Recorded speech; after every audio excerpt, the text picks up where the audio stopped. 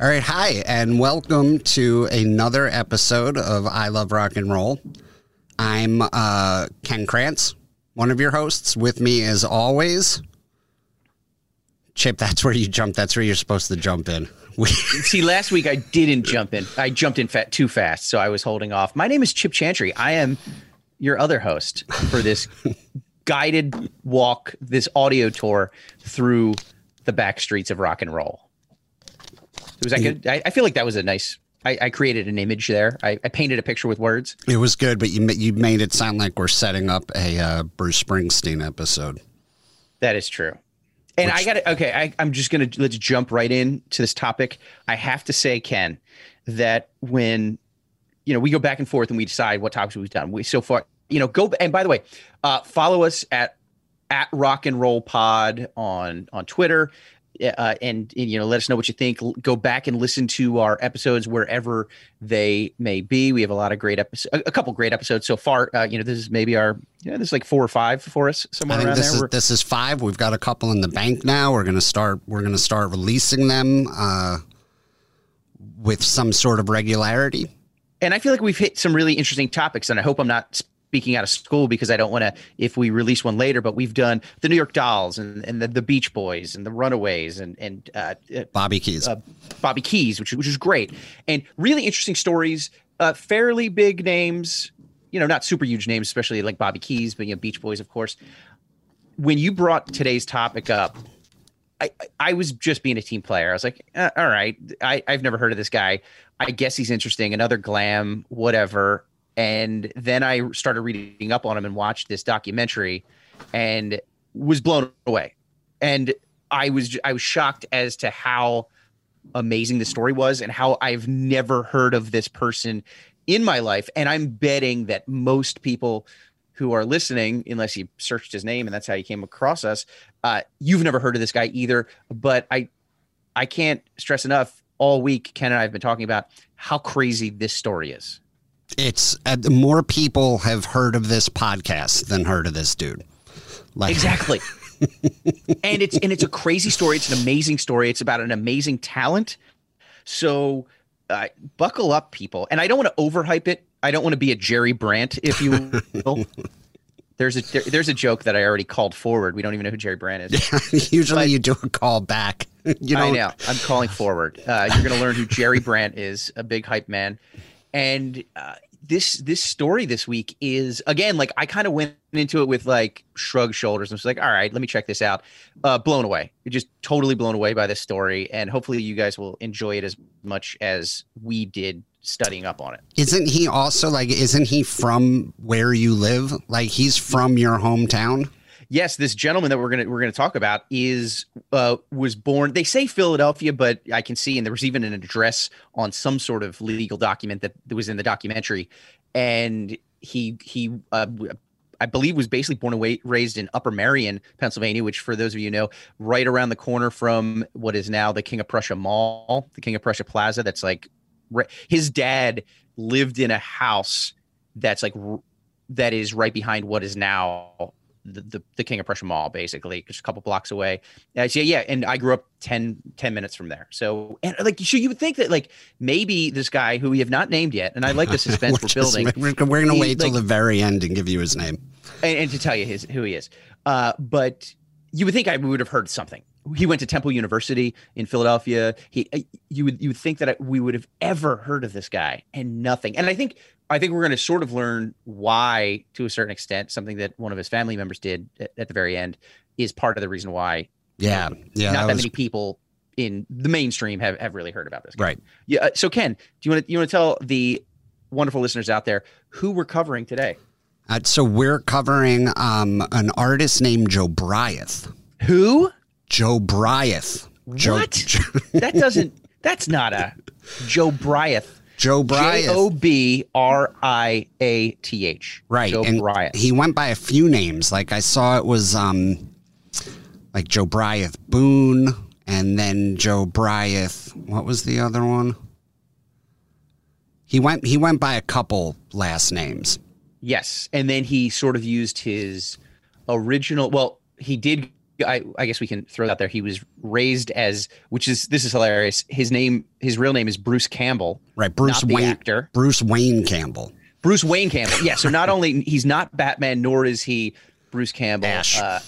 Yes, he's not Ash or Batman, but his name was Bruce Wayne Campbell. He also went by Bruce Salisbury sometimes. That was it. It was name. Right. Yes. So he went by Jabriath Boone. Sometimes it was Jabriath Salisbury. That was it. And then later on, and I don't want to get too much into it. Well, yeah, let's not give his later names because he reinvented himself even more later. But so it's just this guy named Jobriath, which is like such a weird name. It sticks out, and you're like, you would think you would have heard who this guy is, but no. Well, so let me tell you how I even found him. So you and I were on the phone talking about what the next podcast should be.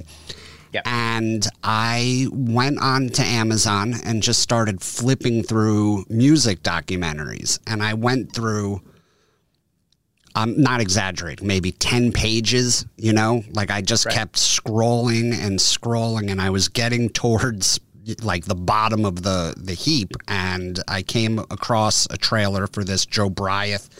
The documentary is called Jobriath AD, and what jumped out at me was something in the description calling him the American David Bowie. Right. To which I was like, if there was an American David Bowie, I'd have heard of him. Yeah. How do we not know this? Right. Yeah. Yeah, especially for me, like David Bowie is, he was what got me into music. My brother gave me a copy of one of his albums. He gave me David Live on cassette when I was about 11 or 12. And I put it in my Walkman, and that was it. Like I was hooked from the moment I heard the opening note. I was transfixed. So I've been, which is interesting because I before we started this podcast a few weeks ago, I had never heard of David Bowie either. All these names you're bringing up that I'm learning about these great bands: David Bowie, the Rolling Stones, Bruce Campbell Springsteen. All of these great acts that I've never ever heard of before that are just the Ramones, right? That's what I mean. Just these amazing bands. I was only growing up. The only music I had growing up was I just had a cassette of the Footloose soundtrack, and that's all I ever listened to. So I had never heard of these musicians before. So I have to tell you, while you were talking, Ming left and Kahuna slipped in, and Kahuna is he doesn't look impressed with your. I'm fuming right now. You're angry. I'm angry. That's how dare you? I know. So I love Bowie too, and like I've always been a huge Bowie fan, and it's again the American David Bowie. How have we not heard? Right. So I watched the trailer, and the trailer hooked me right away. And I sent it to you and was like, I've never heard of this guy, but I think this would be a good story. Let's watch it. And then we both watched it and were completely fascinated. And it's still amazing how little information is out there on him. Right. Yeah. And again, like I said, not to retract, but I think there's sort of partially an explanation for that. So stick around to find out why we don't know about this guy. So this guy, I guess we go back, maybe briefly go through his childhood. Do you want to start there? Yeah. So he's this kid. He was born in 1946, I believe, in Philadelphia, outside of Upper Marion. It's where he's born and raised. He had an older brother, I believe. And when he was about 12, I think, is when his parents got divorced because his mom was already shacking up with another guy and was pregnant with his child. Yeah, his mom had an affair and then left the house, left Bruce at this point with his two brothers, and went to live with this other guy who she had a son with. Right. And then the second husband ended up killing himself like a year or two later. Right. So she still spent a lot of time with him. And it was really kind of crazy because in the documentary, the younger brother, who was his half brother. Right. Like the love child. Yeah. The love child. He was like 12 years younger.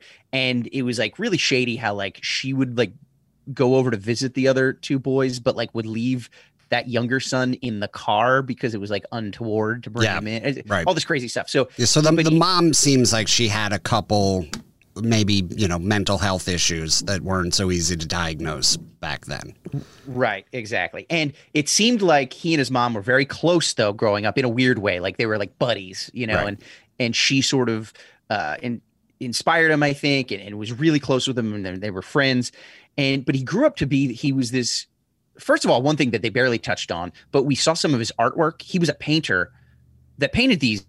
I mean, I can't draw for shit. No. And these amazing paintings that this kid put out. Yes. And then he was also this crazy musician. He was a singer. He was a piano player, and he would write his own chamber music. Yeah, basically parts of these symphonies by the time he was like 15. Yeah. I mean, he was like a Mozart, Beethoven. Yes. Yeah. He was a child prodigy.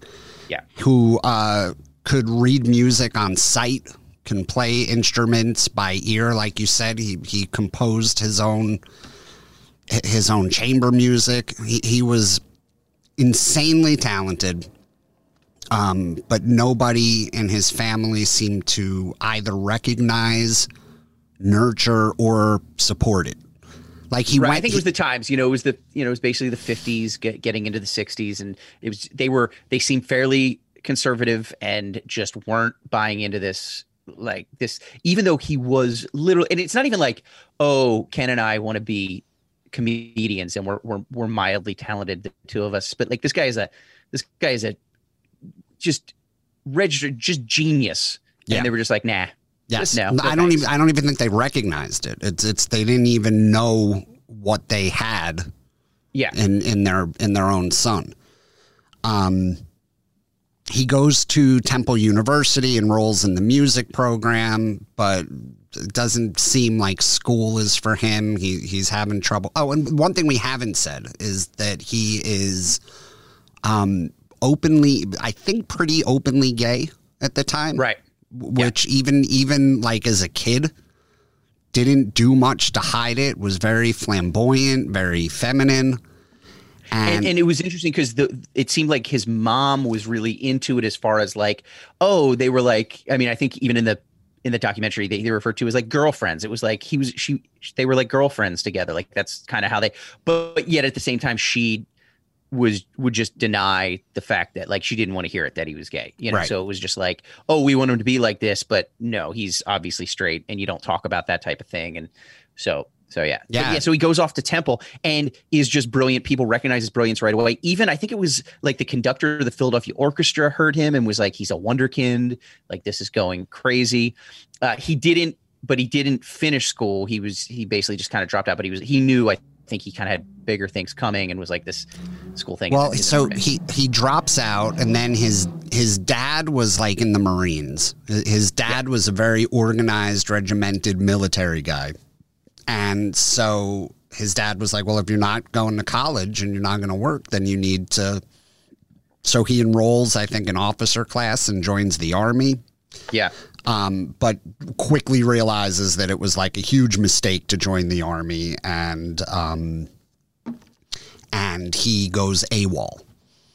Yeah. And just takes off. Yeah, to LA. Where now this is the interesting move. So this is when he changes his name. This is when he goes from Bruce to Joe Bryant. He changes his name to Joe Bryant and moves out to LA and joins the cast of Hair. So I believe this is like 1968 or 69. Yeah, mid to late 60s. And Hair was huge at the time. And he joins the cast of Hair. He's immediately recognized as this huge talent. Yeah. In fact, he's so good, I believe they said that they fired him because he was upstaging all of his castmates. Yeah, absolutely. So he was in LA for a while with this and was doing other stuff too. Like they said he would just always be playing the piano. He was always composing. He had a couple of demos, a couple of songs written that he would even get the cast of Hair to sing backup for, and was talented in every way.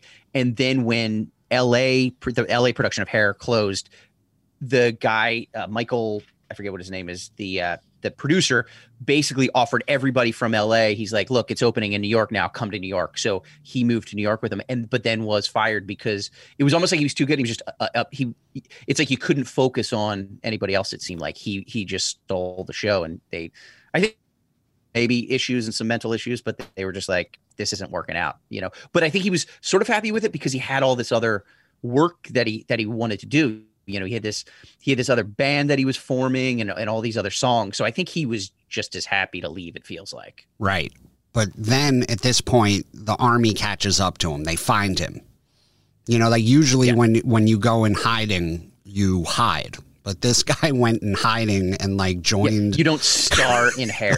You joined a major production.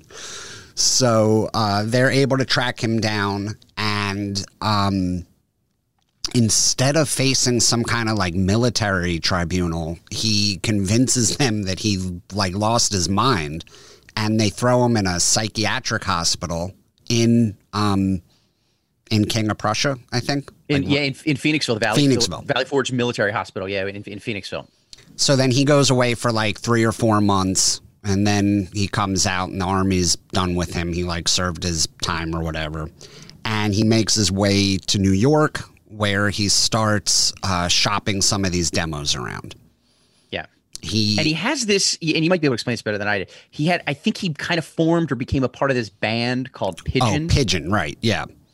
Yeah. So but like it became fairly obvious right away that like he was Pigeon. Like the other, again, sort of like Hair, he just stood head and shoulders above everybody else and was basically writing everything, writing all the lyrics, writing all the music kind of.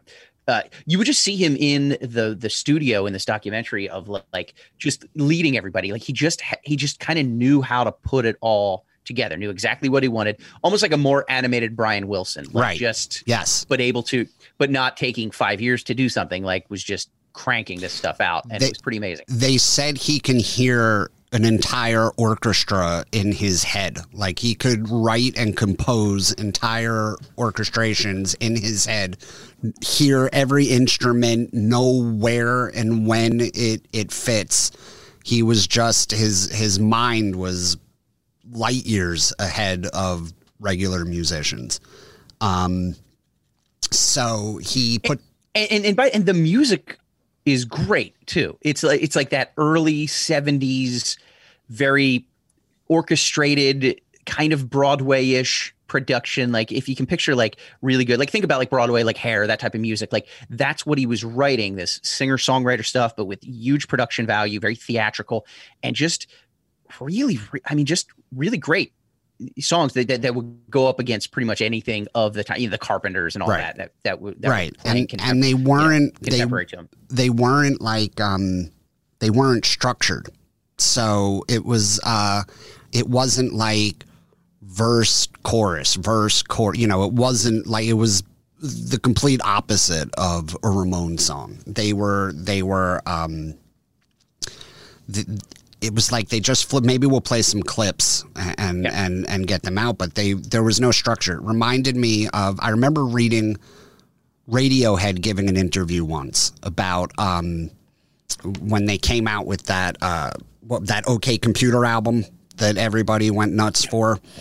And they said that none of those songs had any structure. And they said they learned it from the Beatles, from listening to Happiness is a Warm Gun, because that song goes like 10 different directions in 2.5 minutes.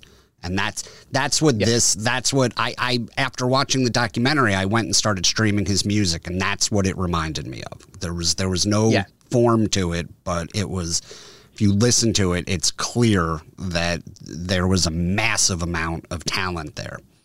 But you're also not getting 3-minute radio hits that are going to sell and that agents are going to want to pick up and record companies are going to want to take on. Yes. So he somehow gets it into the hands of Clive Davis, the president of Atlantic Records at the time.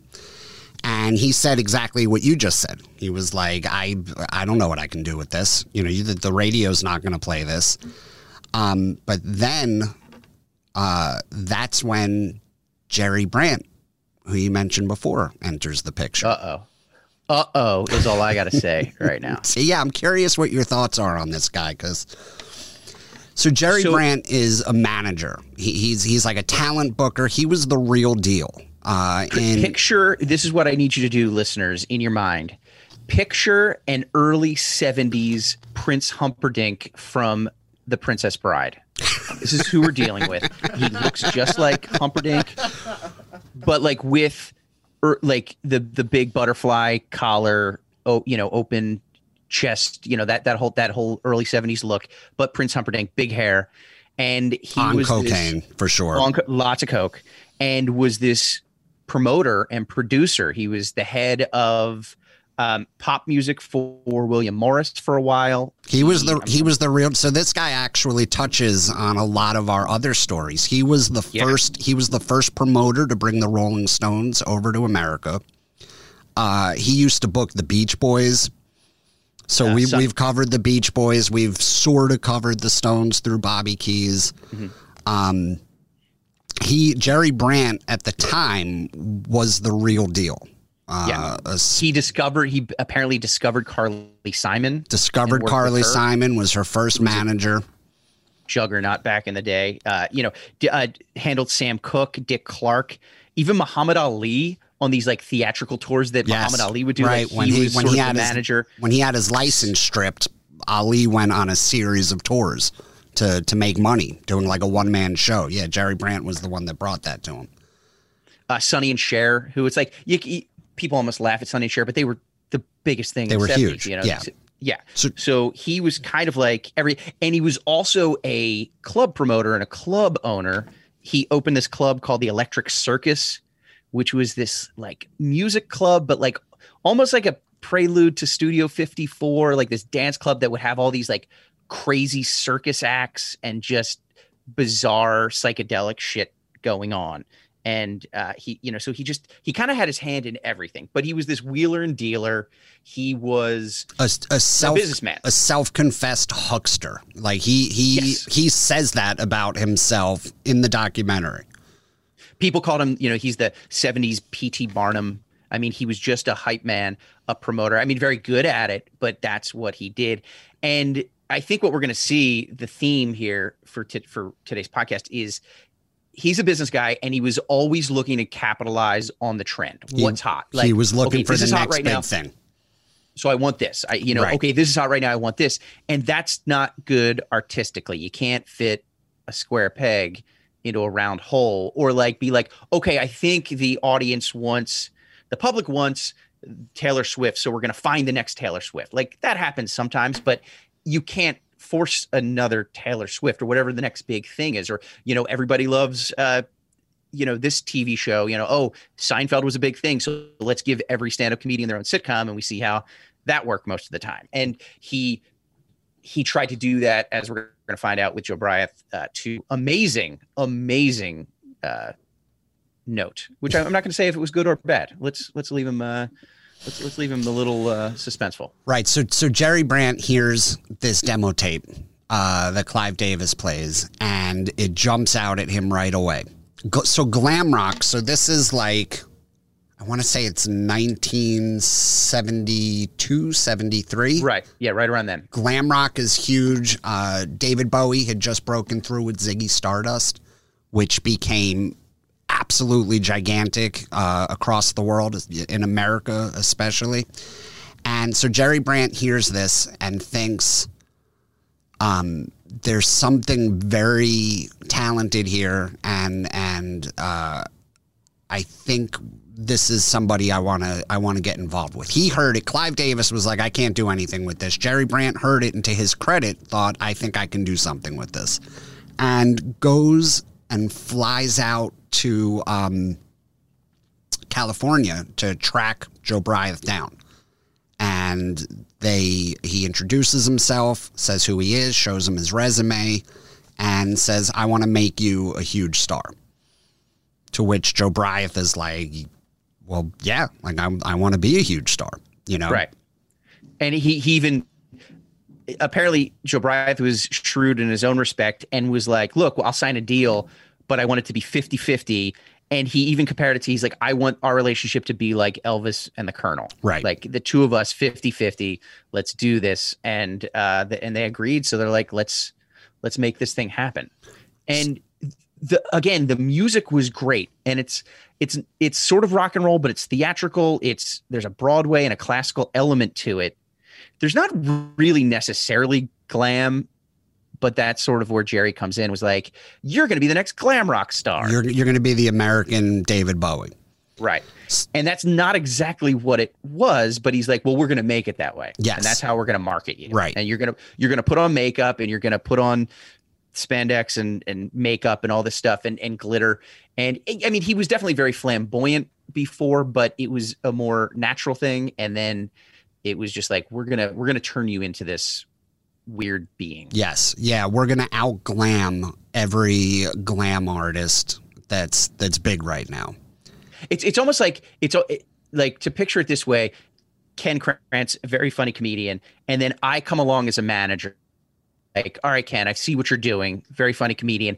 I'm going to now make you the world's biggest magician. Right. Yeah, exactly.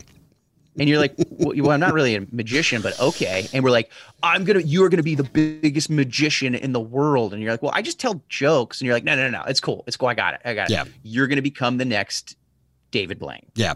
Yeah. And that's kind of what happened with Jerry Brandt and Joe Bryant. Yeah. This story gets so crazy. So, Jerry Brandt, he convinces him, they draw up a partnership, and it's like one of those in perpetuity partnerships that always fucks over the artist. And, Jerry Brandt gets to work, marketing Joe Bryant. And there's disputes about, the kind of advance that Joe Bryant got, but they say it was between like $300,000 and $500,000 as for a 2-record contract, which was unheard of in those days. Jerry Brandt becomes like this marketing machine for Joe Bryant, and it's like you said, like a P.T. Barnum. They dump all this money into marketing. Joe Bryant's billboards go up in Times Square, like giant fucking billboards, like 40 feet by 40 feet billboards. His face is plastered all over the sides of buses in New York and London and Paris. Jerry Brandt, up to 2,000 buses had this guy's face on it. And not only, so it's this crazy marketing of which nobody's ever heard of this guy before. Like, unless you're like in this little inner circle of these musicians, it's not like, Coldplay is coming out with a new album. Right. So it's like everybody knows Coldplay. And then it's just this like weird guy that nobody's ever heard of. And then they make it extra weird. Like this, and picture in like 1973 or whatever it is, these billboards, it's not just of like some rock star. And it's like David Bowie times 5. It literally, it's one of the most disturbing, I think, album the covers. album like, cover. Yeah. I loved it. He's like naked, but like he's broken in half. And it definitely reminded me of a Marilyn Manson album cover to a certain extent. He's like, he looks like he's half human and half statue, crawling while his like below the waist is crumbling. Yeah, and it's like a statue in decay, but that's somehow, I don't know. I actually thought it. When we post this, we'll put a picture of the album cover up. It was wild.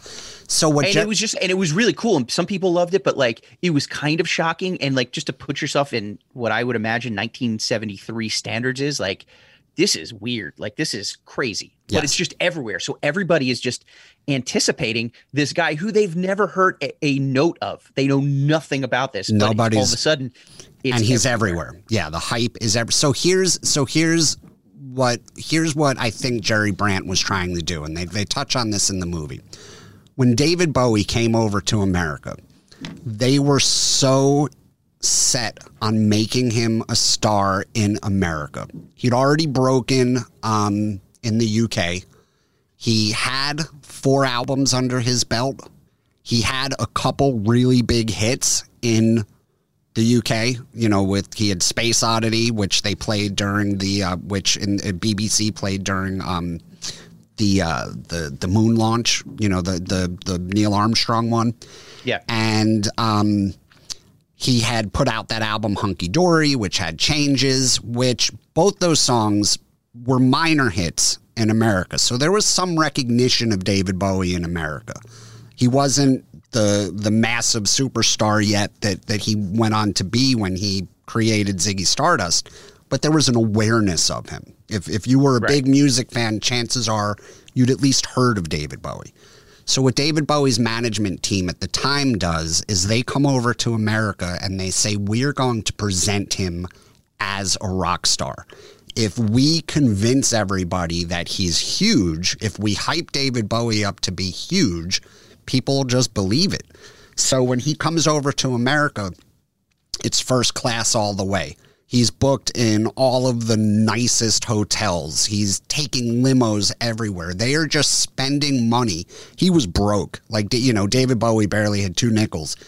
But the record company was spending money on him to give the appearance that this was that he was a much bigger deal than he was. And it paid off because he was David Bowie and you can't hold that kind of talent down. So the strategy with Bowie worked, but Bowie had already put some time in paying his dues. He had 4 albums under his belt. He had several tours under his belt. So when they did it, they gambled with Bowie and it paid off. So Jerry Brandt decides he's going to adopt the same strategy with Joe Bryant. And we're just going to market him into a huge star. Yeah. And, you know, they're sure it was going to work. And then, they even said that I think the album was going to come out in the summer. It even got pushed back a little bit. So then it finally came out in October of 73. The album comes out and like everybody's ready for it. Right. And then it tanks. It doesn't even chart. It doesn't even chart. You know, I loved it in the documentary when like you see somebody like they show the Billboard chart list and then it's like up at number 1 and then drops down and you just kind of see it just kept dropping. And I was like, well, it's got to stop at some point. That's what I thought. I was like, it went through. I was like, well, it probably debuted at like 50 or something. And the chart just kept dropping. And then you see it get down to 200 and he doesn't even chart. It's the biggest promotion ever. I mean, it was just huge, and then just zero payoff. And not only zero payoff but people were just ready to hate it. People were ready to hate it. It was so hyped that people wanted to hate it. Yeah. So they show there was Joe Bryant posters and flyers and banners everywhere. And Joe Bryant, it reminded me of that Simpsons episode with Gabbo. Do you remember like that little ventriloquist? Right. Tell me it was like Gabbo is coming. They spent the whole. That's what it reminded. So the hype, it backfired, and then the fact that he was openly gay, and they were promoting that. You know, they saw David Bowie flirting with, you know, being bisexual. You know, I don't think Bowie ever truly was, but they used that as part of a marketing ploy. But what they didn't realize was like, Bowie can hint around at being bisexual, but at the time he was married, his wife was in all the pictures with him. So even though he was kind of flirting with being outrageous, you can look at him and be like, oh no, he's married. He's a family guy. This is all just pretend. And it was all just a wink and a nod thing too. Like you look at somebody like even like comedians like a Paul Lynde, or, you know, you go to Liberace or whatever, like Liberace, the most flamboyant guy in the world, but never said he was never said it. And that was just the game. That was like, well, okay, we don't talk about those types of things. So therefore it's okay. So you can be as open, you know, like as flamboyant and over the top as possible, as long as you don't come right out and say it. Right. And that was one of the big downfalls of Joe Bryant was like, yeah, I'm gay, and that's it. Like, not only am I gay, he's like, what did he call himself? The true fairy. The true fairy of rock and roll. Yeah. And so they're just like, let's go the other way with it. We're going to say it. We're going to totally own it. And what they didn't realize was that the public was not ready for that at all in 1973. No. So between a public being turned off by the massive amount of hype, and probably a good deal of homophobia, absolutely, the album absolutely tanks, and it was like people wanted it to tank. Yeah. And even they were even thinking, well, at least like the gay press would be behind this guy and be like, look, he's our champion, or like, hey, he's one of us. And they ignored him and sort of hated him because it was this swing of these guys who at the time they kind of wanted to come off as masculine. It was this masculinity thing in the gay community. So it wasn't even like, oh, well, he was too effeminate for them. Yes. And he was just like, we don't want to own this. This is not who we're trying to prove that we are men and we're manly. And that's not what he was. So even the gay press completely ignored him. Should have possibly been in his corner and just totally didn't do that. Right. So he is he's hated by a good deal of the public who never even heard a note of the music. Mm-hmm. And I say that also without judgment. Like, I feel like if I'd been around, you think of whenever you see anybody that gets that much hype, there's part of you that's just, before you even see what it's about, you're kind of hoping that it's not true. At least I mean, so and part of it too was even among the music community and the rock critics and all that too. Part of it was, and again, it was this hype of like, he is this fully formed rock star that they are just pushing on the earth. He's an alien that came down and this is what it is. But what he didn't have was at least to the public's knowledge, he didn't pay his dues. No. He didn't play those small clubs. He didn't come out as a struggling, it was almost like a boy band type of situation where it's like, oh, this is just manufactured. Yes. He didn't really pay the dues. The guy paid his dues over years, was an amazing musician and did a lot of that stuff. He had the talent for sure. But he didn't, it wasn't presented that way. So they're like, screw this guy. It's not real. It's not authentic. It's all fake. He can't stand up to this. He can't be that talented. And so people just didn't trust him and didn't like it. And we're just like, no, this is, this doesn't fit. He hasn't earned this yet. Even again, with you said with Bowie had a bunch of albums behind him. He did the legwork. Bowie had toured. Yes. Yeah. Yeah. Nobody saw with. So then they were like, all right, this is a huge flop. We've lost all this money. Didn't even chart, but we still have the support to a certain extent of the label. We still have some money. Let's go out and tour. Right. And they announce that he's going to play 3 or 4 nights at the Paris Opera House. And it's going to be like a $200,000 production. And if I have this right, Joe Bryant describes it as the show is going to open with a giant replica of like the Empire State Building. Which is pretty cool. And if you think about the symbolism behind this, it's pretty crazy. Yeah. And he's going to come out dressed as King Kong and climb it. And then the top of the Empire State Building comes off, like ejaculates. He takes off his King Kong costume and he's dressed like Marlene Dietrich. Yeah, the actress. And from King Kong. Right. So they start to they get an old barn in Lambertville. In Lambertville. Is that New Jersey or Pennsylvania? I think it's Jersey. I think. But it's like right on the border. Yeah. So they start rehearsing in this old barn for these shows that they converted into this crazy, basically theater, like big stage. All the lights were out. They had the whole lighting rack. They had this whole thing, so they could just go in and it felt like it was a theater. Right. And they could just go in there, and they were in there for a couple of months. It sounded like they got these musicians together and put together this band, and apparently they got really tight. They got really good. Yes. Yeah.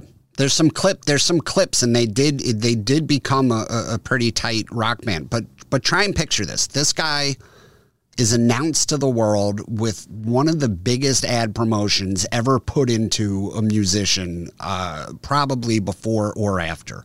Right. And is hyped for months and months and months. It's announced that he's playing the Paris Opera House. They've still never performed in public. They have still never played one single show. And then their first public performance is on national television. Yeah. It's on a show called The Midnight Special, which used to come on Saturday nights, and it just would have 3 or 4 different acts, and it was just live music. And it was huge. I mean, it was a huge show. It would be like, this is what I was... SNL almost. This is what I'm comparing it. Yeah, it would be like you decide you want to be a comedian one day, and some manager gets a hold of you and tells everybody that you were going to be you're going to change comedy, and you're the next messiah of comedy. You've never once performed in public. And then your very first show is like The Tonight Show or Letterman. Like, that's the very first time that you perform publicly. This guy's first public performance is on a huge national TV show. And it goes great. It does not go great. Oh, okay. All right. It goes. It was kind of a disaster. They didn't know what to do with him. He opens his first song. They do "I'm a Man." It was something he wrote. There's like an old blues song with the same name. That's not it. But he came out dressed like the, I don't know how to describe, almost like the Tin Man from Wizard of Oz, and then. But if the Tin Man was in a ballet about the Wizard of Oz, right? Yeah, it very, very flamboyant. The band is dressed completely in black, so they just almost look like, I think it was supposed to just look kind of like floating heads, but the TV cameras give all that away. Yeah. So whatever they were going for didn't translate. And people are trying to censor this in real time. Like, I think anymore there's just so many barriers, but like they were going to do 2 songs, and by the second song they're like, you can't sing this second song. These lyrics are way too suggestive. You can't put this on national television. Yes, right. So the song they were going to sing was a song called "Take Me, I'm Yours," which was all about gay bondage, which you can imagine in America in 1973, you couldn't sing an entire gay bondage song on national television. I'd do anything for you or to you. I'm a fool for you, dear fantasy. I would love you to use me, amuse me. I'm chained to your insanity. Any day you could buy me or tie me a slave to your perversity. Refuse me, diffuse me. So they switch over to some other song, and he comes out wearing a giant fishbowl over his head. And then he presses but the thing is, it was like just some shitty prop, and you can see everybody's fingerprints all over it. Now, if you had seen this, if you'd seen this at a concert, you wouldn't notice all these details. But with the television lights and the TV cameras, and you can't hide anything from them, it comes off very amateurish. Chintzy. It just looks so chintzy. It reminded me of those cocoons that Spinal Tap came out of, and like the bass player's cocoon wouldn't open. Remember that? Yes. Right. It wouldn't open. Yes. Like, yes. It was like that, or like the Stonehenge. You know, the tiny Stonehenge. Right. And that's what it felt like. It just, you looked at it and it looked amateurish. Like, if they would have actually just come out in street clothes or just regular, just rock star clothes and sang the songs, I think it would have gone over pretty great. Yes. They're great songs. Yeah. Great songs. That's the thing that got lost in all of the hype of this, is that there was actually something there. Like, this wasn't... His image was produced. You know, they tried to, like you said, like just force him into this rock star role, but he had the chops. The music's good.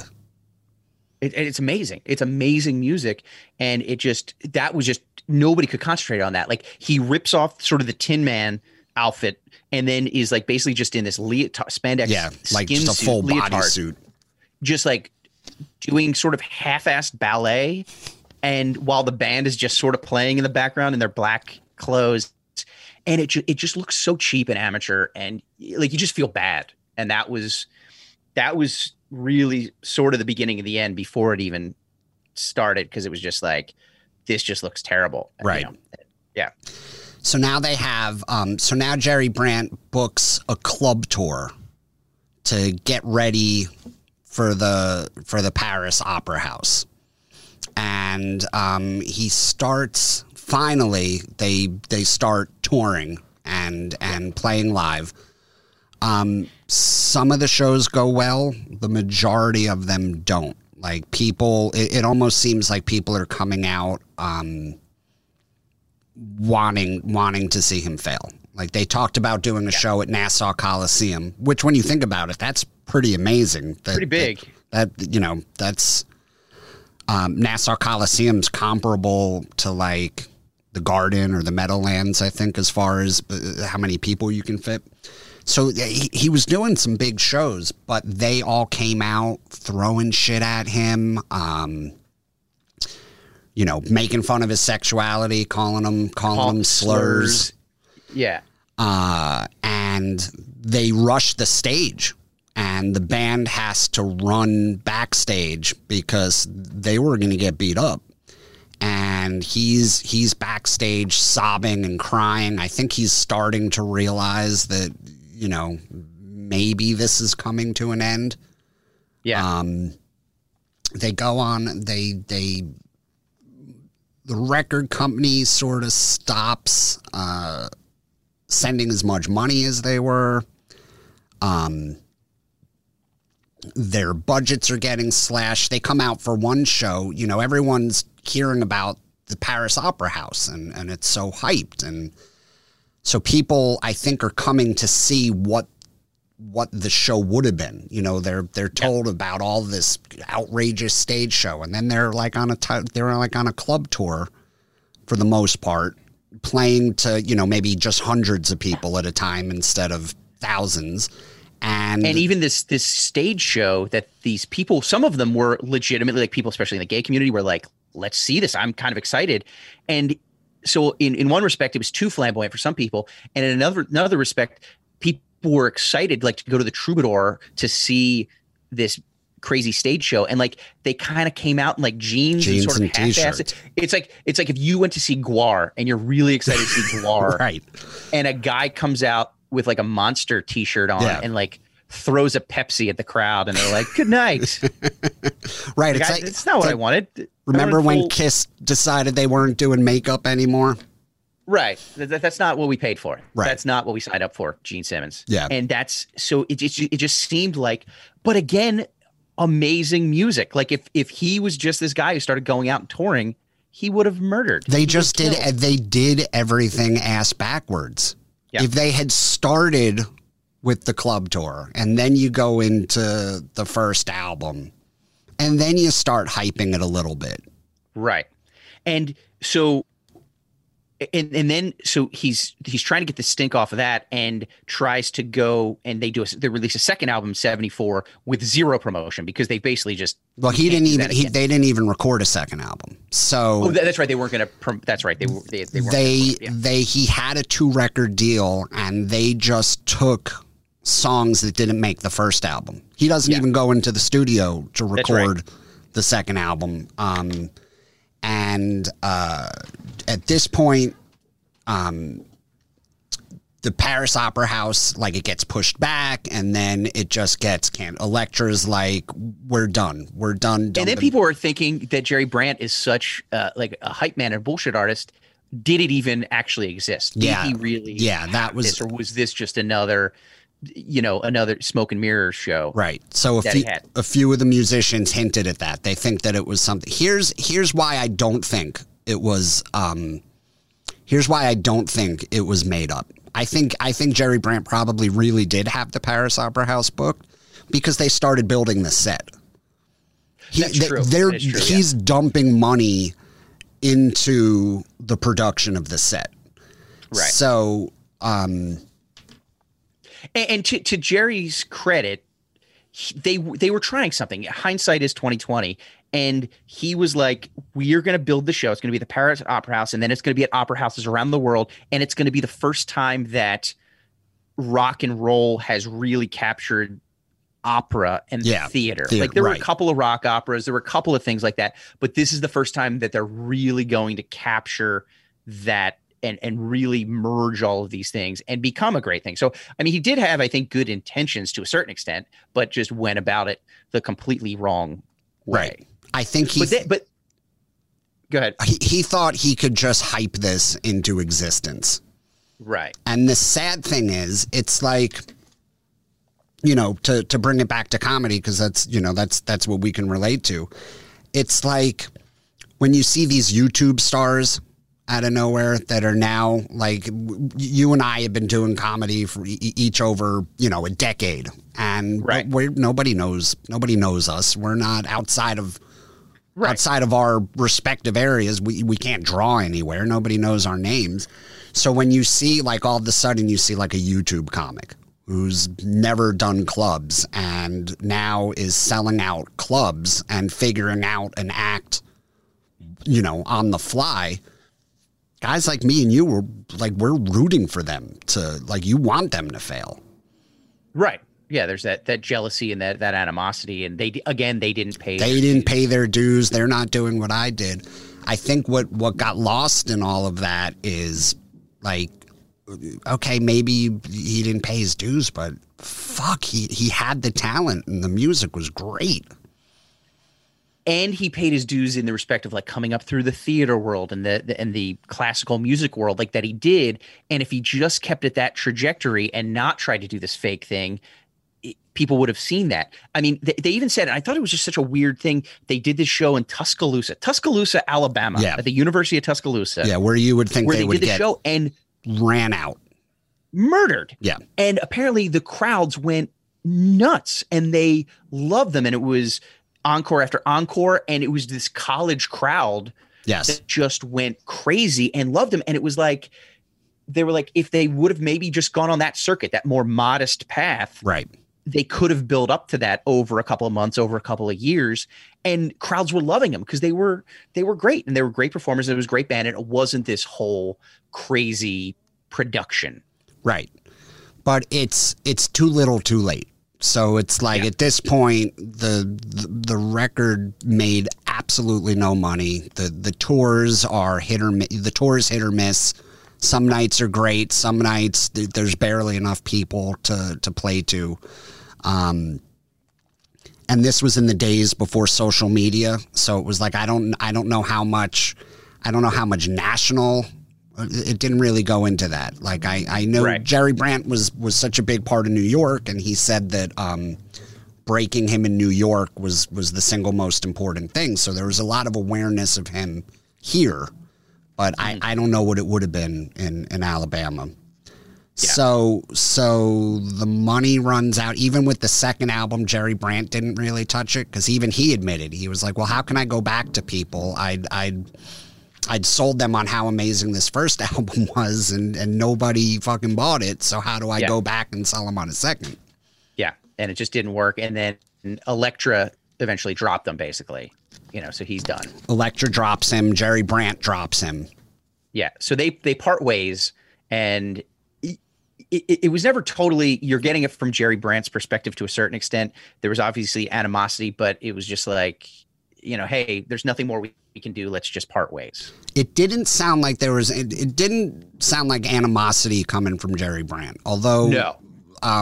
Granted, they interviewed him back in, I think the documentary was like 2012 or something like that. So like that. there was like a pretty significant amount of time had passed. So maybe even if there was animosity, he'd sort of forgotten about that. And right. So around this time is when Joe Bryant kind of drops out and was like, he goes back because to a certain extent he didn't have any money. He goes back to Upper Merion outside of Philadelphia to go chill with his family for a while and just, live with them, which didn't go well. He stayed for a couple of months, sort of overstayed his welcome. Yeah, his mom throws him out. She's like, either get a job or. Yeah. And still not embracing his major talent and just like, get out of here. So I think he was kind of bouncing around for a few years, go to 1977 when he heads back to New York, tail between his legs. He's like, I'm going to make it, but I just need to totally reinvent myself. I just need to distance myself from this Joe Bryant thing. That's when he sort of renames himself and he does a completely different style of music, which is probably what he should have been doing from the get-go. Right. So he begins tinkering around. He has this really cool apartment. Oh my God. It's that might be my favorite part of this whole documentary, seeing this apartment. Yeah. Which was on top of the Chelsea Hotel in New York. And there was I don't know if it's still there, but there was a pyramid on top of the hotel. And there was an apartment inside this pyramid that overlooked the Empire State Building. And it was just this loft, like it was just this one room, this giant pyramid that he lived in. There was a loft where he slept, and then he had a piano and, I guess a living area. And that was just his kind of spot. And it literally seems like it's like Royal Tenenbaums-ish. Yes. Like, cool. Yeah. Yes. I mean, just to see this place. And that's where he just started playing the piano again. And he's writing, he's performing, but he's going back to his roots of classical music, of early jazz, like 1920s, 1930s, Irving Berlin, Porter, Gershwin. And he's great. He's really good, writing his own music, but then also covering this old stuff. And it's like, and he totally looks different. He looks older. He's got his hair cut. He's got the mustache now. He's like kind of Mr. Classy. Yeah. The late 70s, early 80s at this point, where it's like, things are kind of cleaning up. And, so he basically, he did go through tough times though. He was kind of destitute. He was hustling at a certain point. Yeah. He became like a male prostitute when he needed money for a while. He's going through that. But then he reinvents himself and calls himself, and it's a little on the nose, but he calls himself Cole Berlin. Right. After Cole Porter and Irving Berlin. And he starts playing these piano bars and just doing all these old numbers from the 20s and 30s, but still dressed flamboyantly and still injecting his own personality and humor into it. But and he's doing it just to sort of pay the bills because he has to. He needs to do something. But then he just starts developing pretty quickly this huge following in that community, in these piano bars, in these cabarets, and just becomes this underground star. Some people remember who he was from before, right? Like there were people that would even come and be like, "Oh, play I'm a Man," or like one of your songs from the Joe Bryant area, and he's like, "No, I'm not." Yeah, that. Like, I just thought that was sad. He said, He said, "I won't cover my own music." He said, "I don't play my own material," which is really sad. So because he's really trying to distance himself, becomes a sort of a star in this underground scene. But then is also composing music, is writing music. He gets this gig for, I forget, somebody was doing this. I don't know if it was on Broadway, but this big musical that was a musical adaptation of Moliere's The Misanthrope. Right. But they throw out the score. They want to do it and start from scratch. And they hire Joe Bryant. He writes everything, lyrics, score, everything. And they're like in a couple weeks. Overnight. Yeah. Yeah. It was just like, apparently like in like 2 days, he had like 4 songs written already. And then just in breakneck speed, like nobody can do, writes an entire score for a musical. And that's apparently great. And then he has, which is, I think my biggest upset from this thing, is he writes his own, starts writing this play, but at least the music to this play called Sunday Brunch. Yeah. About a tourist. Just listen to this. This is amazing. A tourist that comes to New York and meets all these crazy people in New York. And remember, this is like 70s, early 80s New York. meets all these people, and it's called Sunday Brunch, and it's very like 1920s, 1930s musical kind of thing. But basically, he just starts getting eaten alive in the streets because people are quote unquote having him for brunch. Right. And yeah, he's the brunch. he's the brunch. And like, how great of a musical idea is that? Like, this guy could have been easily another Andrew Lloyd Webber. Like, right. No doubt. This guy, if he would have stuck with, after Hair, gone through, stayed on that path, stayed on that path, I think he would have been possibly bigger than Andrew Lloyd Webber. Like, just his musical talent and the way he could just compose these things and the vision that he had, it was unreal. And so he's kind of on this path now of like, okay, I've shedded this ridiculous glam thing that wasn't me, that was just this overproduced ridiculous thing that just hampered me for a few years. Now I'm really on my path of like, I'm going to be this star in my own right. Right. Starts building a following, but sadly, this being 1982 New York and him being gay, he is literally one of the first people in the country to get AIDS. He literally referred to it. They said in the documentary as Band-Aids. He's got Band-Aids. Yeah, he didn't. That's what he was calling. He didn't even know this was 1982 that he gets it. They show a headline: 41 gay men in New York contract some weird cancer or something like that. Like this was before anybody even knew what it was, and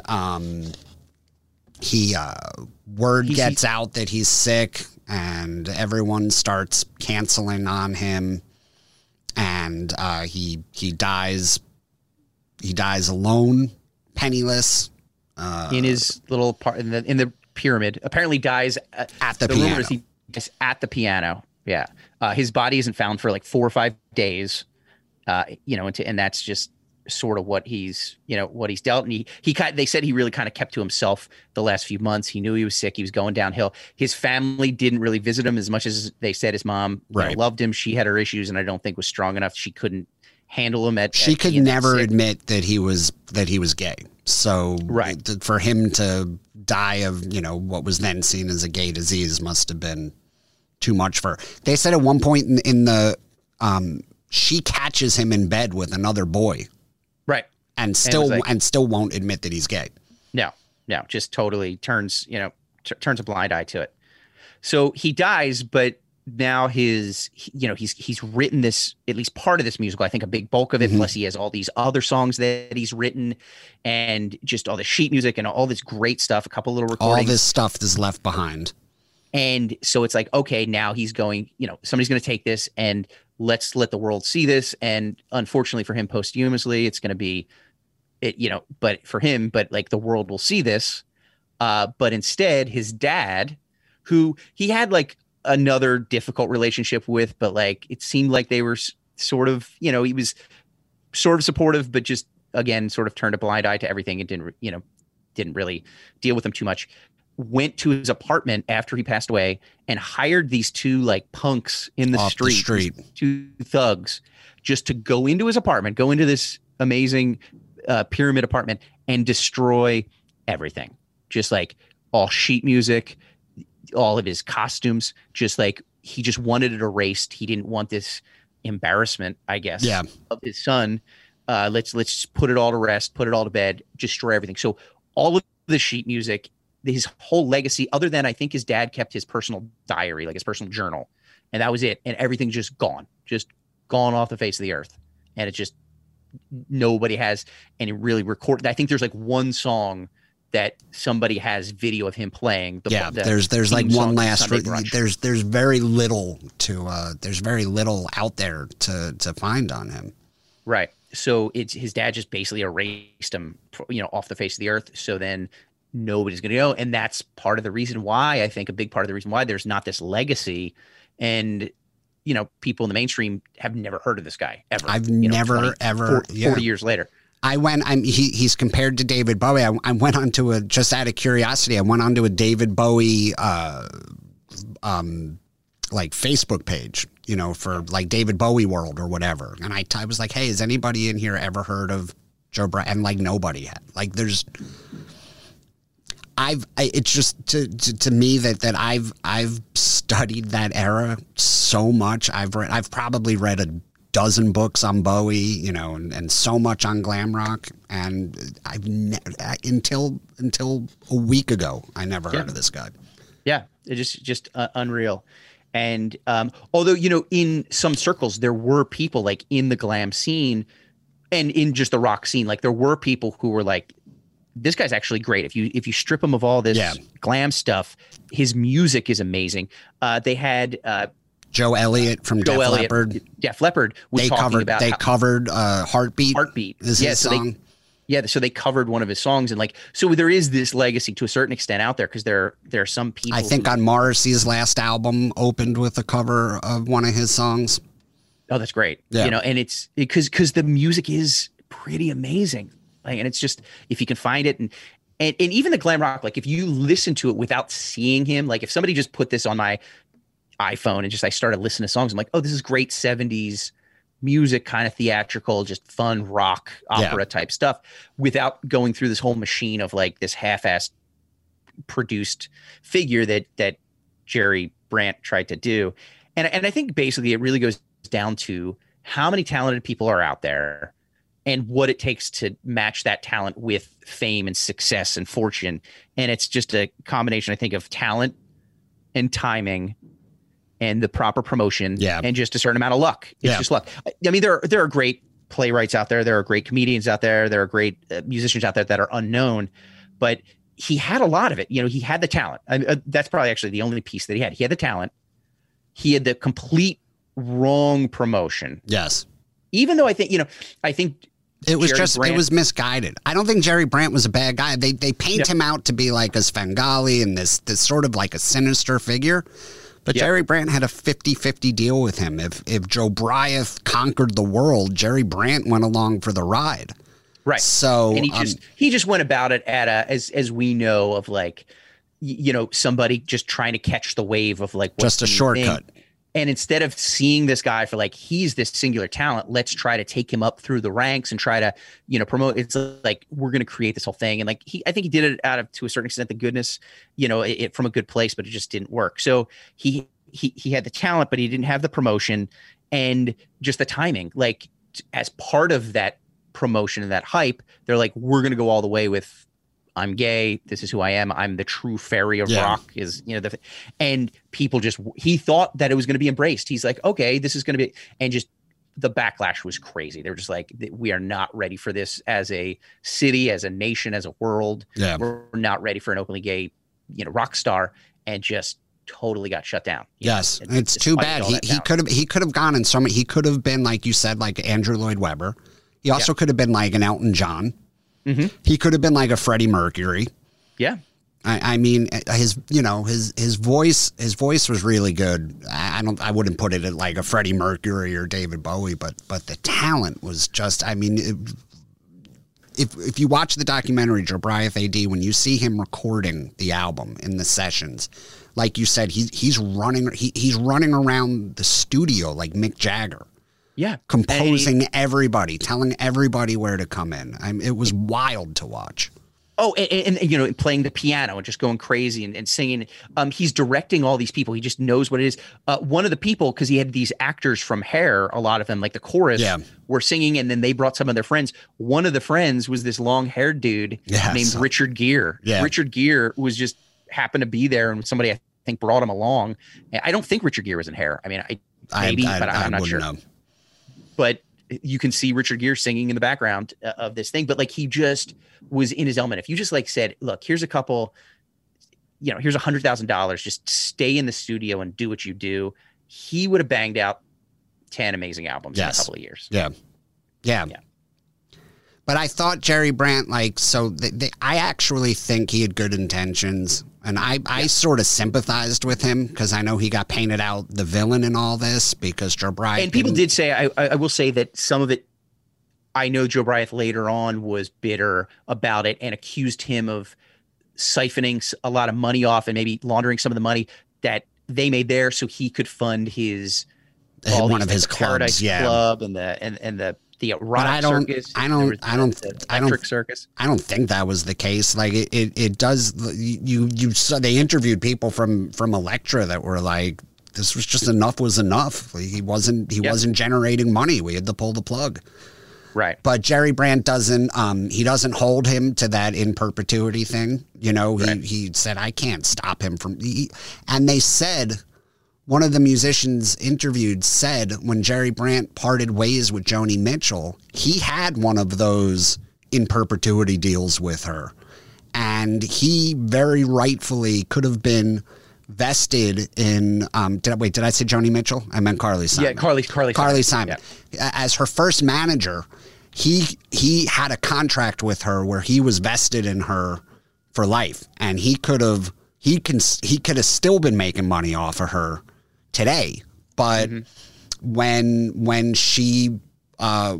they split up, he gave the music back to her. He was like, "Listen, I don't want to take your money for the rest of your life. You know, you go have a wonderful career." So when I heard that, I thought, I don't think this guy is the evil figure that they tried making him out to be. I think he was guilty of just wanting to be famous, and he was looking for shortcuts also. Yeah, he wasn't an artist; he was a businessman, and that's what a lot of times those two things don't go well together. And he tried to ride the wave of glam, and just it didn't fit. It didn't work. It didn't work. And then an interesting follow up to him is I went online last night to see what happened to him, and he died of COVID. Just like 2-3 months ago. 2-3 months ago in January. So one of the things that it reminded me of, and this is just a total side note, but if people want to look this up, and Ken, you should too. There is, and I don't want to make too many parallels because Joe Bryant was this singular talent. There is a guy who the first TV show that I wrote on was this like clip show that, and we would have these like weird guests on from these like weird reality shows and that type of thing. And I forget what reality show it was on, but there's this guy who is, I believe, a Polish pop star. He's a Polish pop star. His name is Kuba Ka. All right. And people should look this up because it's hilarious. This guy named is Kuba Ka, Kubaka, Kuba Ka, who we actually had on as a guest. We brought him in. He was in New York, and we had him on and did these things in the show.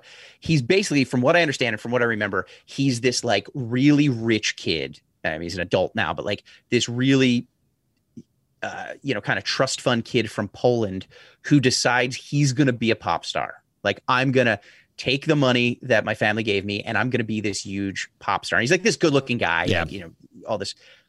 One of the least talented people I've ever seen. and maybe, I don't know, maybe he's got his own special talents. And when he did come in, he was a very nice guy, and he had a good sense of humor. But there are some videos of him trying to perform at these nightclubs where like he would invite all of these record producers and record companies out and agents. And he had this whole theatrical show, and a lot of them are just disasters. And to a certain extent, that's what Joe Bryant, some of these weird stage shows, like when he went on tour, when he went on Midnight Special, was, unfortunately the music was great, but like just this Spinal Tap of just half-assed pageantry that if you want some fun, look up Kuba Ka, and you're going to find some very interesting videos of this guy. All right. Yep. I'll look that up. All right. I think, we leave anything out? Anything else? No, go listen to Joe Bryant. Listen to some of his stuff. It's really, we'll put some really clips. Good yeah. music. I've been listening to the album. It is actually real. And then that's the sad part of this is if they had just steered him in a different direction, if they had just taken their time with this, I think his name would be up there with all the greats he'd be a household name. The singer-songwriters of the 70s, like you said, the Carpenters, Elton John, to a certain extent Bowie, and would have just, and I think then became theatrical as well, and just Broadway star, and just it wasn't in the cards. But really interesting story. Check out on Amazon Joe Bryant AD. Really interesting documentary. Really weird animated interludes, which Yes. were interesting. Yeah. That sort of told part of the story. But just definitely check that out, and check out our other episodes that are out there. We're starting to amass a couple of them now. If you have any ideas about the show, if you have any suggestions for artists or bands you think or stories we should cover, find us on Twitter at Rock and Roll Pod, and let us know. Follow us at Rock and Roll Pod. Yes. And like and subscribe to our, as they say, I think, right, to on anywhere where you can find podcasts. Smash listen that to- subscribe button. Smash that subscribe. See, we're going to be YouTube stars someday, Ken. You and I. We're going to be selling out clubs everywhere, wearing King Kong Marlena Dietrich outfits. Yeah. Oh, yeah. We could be like a duo. I like think it. so. Yeah, All right. I think we did it, Ken. Thank you everybody for listening. Thank you to Ming and Kahuna and everybody at Shared Universe, and thanks for listening, everybody. And again, go listen to Joe Bryant and check out some other of our other episodes. Yes.